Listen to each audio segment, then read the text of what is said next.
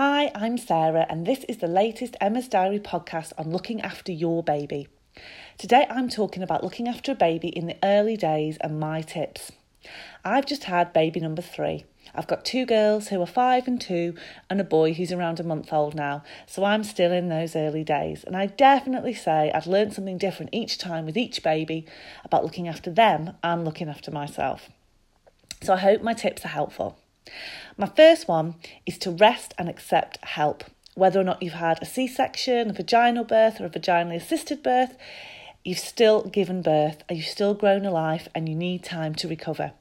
I found even after baby number 3, within sort of 2 weeks, I was still waking up feeling absolutely exhausted. And I don't think this was just baby sleep deprivation. I think this was me still recovering from the birth. It's really important to eat and drink well, especially if you're breastfeeding, because you need those extra calories and fluid. So allow your partner and your family to help, to cook, to bring you snacks. It's quite difficult not to feel lazy if you're used to being busy and always doing things. But my husband was bringing me things like breakfast in bed and letting me sleep if I've been up with the baby in the night. And it was lovely.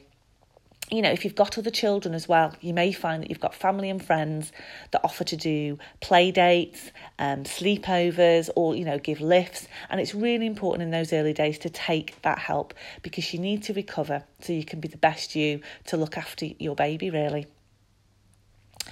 My second tip would be if you're home in those very early days, maybe within that first week of having your baby, around day 3 to 5, do watch out because you do tend to have a very difficult emotional day.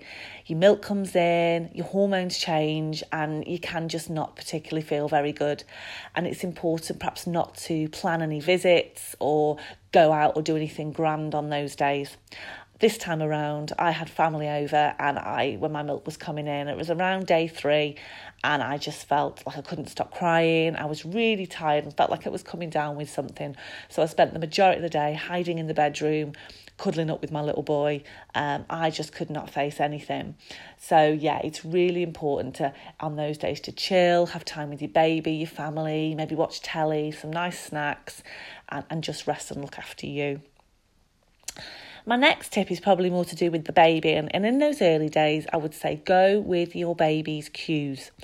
So it's really tempting, and I found especially with my first little girl, you want to get them into a routine in those early days. You want to control them a bit because you're clawing back a part of you, a part of the life you had before they came along. You want some normality, but it's very difficult in those early days to control a baby. So I found that if they need feeding, if they're showing hunger cues, even if you thought, God, they've only fed half an hour ago, you're going to have to feed them again, regardless of them breast or bottle feeding. They may sleep at different times during the day and night. They may want carrying around a lot. They may not settle in a bouncer, Moses basket. If you've got other children, you may need to have a sling. And, it's best just to go with it because you'll find you're getting very stressed. You'll feel like you're failing if you're trying to get a routine so early. Just go with it. Do what your baby needs to do and you'll probably will find you're a lot happier. I found it was around 6 to 8 weeks with both my girls so far when I could start thinking about getting them into a little bit more of a routine and things settle down a lot. My next tip would be to do what is right for you. So loads of people say, sleep when your baby sleeps. And for some people, that is great. They nap when their baby naps. But for me personally, I never really slept when my baby slept. During those times, I'd be wanting to get my house a little bit tidier because that made me feel better, gave me a bit more control. You may find that you want to have a lovely shower or a hot bath, paint your nails, have a shave, actually straighten your hair and put some makeup on because it's just, it feels better and you feel like you again. And I would say it's important to do whatever right for you and your mental health in those times because don't feel pressured to sleep, don't feel pressured to clean, do what's best.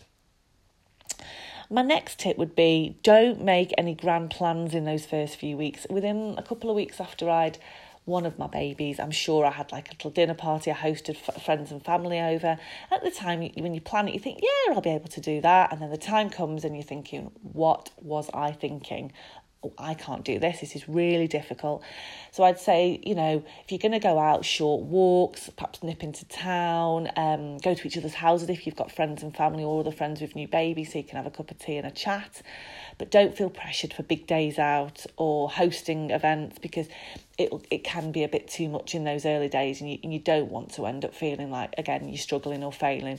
Little steps, and do what you feel like you can do. Another thing I would say is always accept that when you've got a little baby, and especially if you've got other children as well, you're going to have good and bad days. So some days, my little boy, he sleeps really well. He wakes up in a great mood. I get to spend time with my 2.5-year-old. We have a lovely time. She behaves, and I really feel like I'm bossing it as a mum.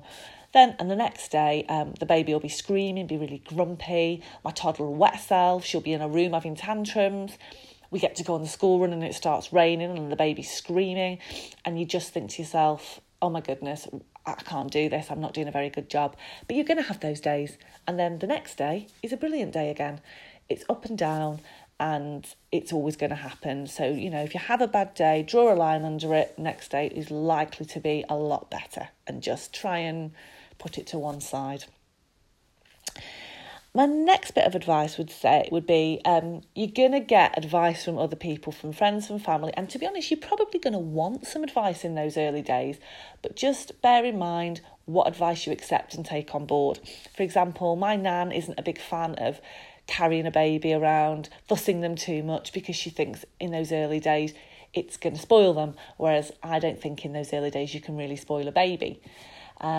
Some people sort of struggle to see a mum constantly breastfeeding in those early days, and they'd suggest, give them a bottle, or a bit further on, do you think they need some food? No, not necessarily. That's just what breastfeeding babies do. But you've got to go with what you think's right and your baby's cues. Get the advice, listen to it, but don't necessarily take everything on board that you hear from other people. Because the thing is as well, all babies are completely different, and what works for one baby doesn't work for your baby, and what doesn't work for your baby is likely to probably have worked for other babies. They're all just completely different little characters and personalities. So I hope my tips have helped, and will give you some easier days in those early days. But I would just say enjoy that special time at the beginning. Go with what your baby wants and go with what's right for you. Thanks for listening.